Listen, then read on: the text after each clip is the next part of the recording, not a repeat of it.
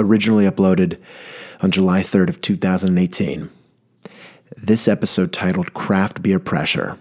Everyone, here's the takeaway. It's okay to not like IPAs. Public service announcement, PSA, it's okay to not like craft beer. You're not alone. You don't have to like an IPA. It doesn't make you any less of a man if you say no to an IPA. Double, triple IPA, that doesn't make you more masculine. It does make you more dominant. I'd argue the most dominant thing you could do is go to a craft beer house and ask them for a PBR. I'm serious. Red ale, blue ale, I don't know. I don't get it. Everyone, I'm talking about the craft beer movement. I'm not going to lie. I think I've been in denial for a while. Figuring, hey, all craft beer, it's an art, which it is. I should like it. I'm not saying I don't appreciate it, but it wasn't until I saw this quote by Anthony Bourdain, rest in peace. And he said something about being disgusted when he walked into a craft beer house. He was saying it's something like he associates a bar being a place where you can detach from your senses. He talked about how he just likes cold beer, just cold beer. And that hit me in an interesting place because it's refreshing to hear something from someone like him, right? With one of the most refined palates in the world, knows what he likes and has tried everything. And so well spoken. So I think I agree with him. I don't like IPAs. I said it. And look, this is very vulnerable because like I said, look, I'm recording this from Portland, Oregon. And if some people delete my number out of their phones, I get that. If some people unfriend me on Facebook, I get that too. If some people, just kind of cut me out of their social media life and might say hi to me in person, I get that as well. But when push comes to shove, there's no IPAs in my fridge. You know what there is? There's about 12 Rolling Rocks, bottled, very cold. I'm not going to lie. You can put a Sierra Nevada in my fridge. You can put a Rolling Rock right next to it. 10 times out of 10, and I just said 10 times out of 10, there's no scenario where I'm reaching for the Sierra Nevada. It's Rolling Rock every time. Hey, look, 18 bottles for $9.99. Look, you got to pay the bottle tax, but aside from that, that's a good deal.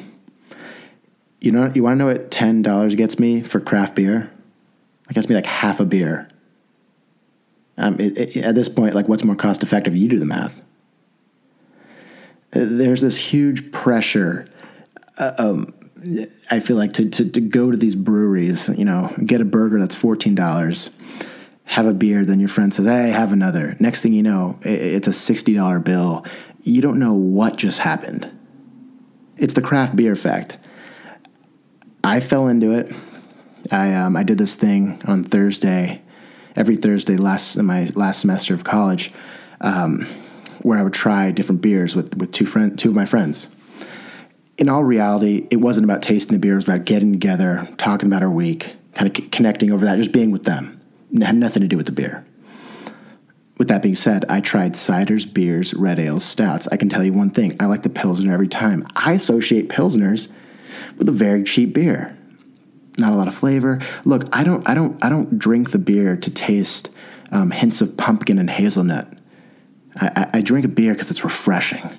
And I love the concept of washing a burger down with a nice cold beer. On a summer's day, I can tell you one thing. After a long day's work, on a hot summer day, it's 85 degrees out. You walk in, your house has no air conditioning. You've got a box fan that really just moves around hot air. There's nothing more refreshing. There's nothing more refreshing in the world than an ice cold PBR. For some people, it might be Rainier. For some, it might be Busch. I think for anyone in college, it might be a Natty Light. For me, lately, it's been Rolling Rock, but it's bound to change. I'm not saying if someone offers me an IPA, I'm going to say, no, please, I'm okay, thank you. I'll say, appreciate that, thank you, why not? Or I might say, I'm good. But I personally am taking it upon myself, and this is recorded, so I'm going to look this camera in the eye right now. I'm going to say it. For 1 year, starting today, June 29th of 2018 until June 29th of 2019, I will never buy a craft beer for myself. If I'm treating someone else, that's different. I will never buy a craft beer for myself.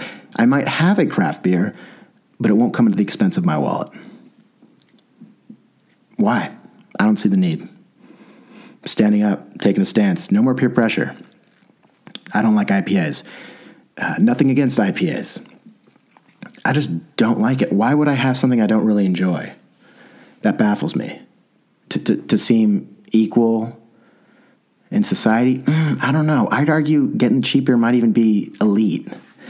I'm not saying I want to be elite, but it takes a certain individual, I think, to walk up, to go to Widmer and say, I don't want anything you have, but I would love a Coors Light.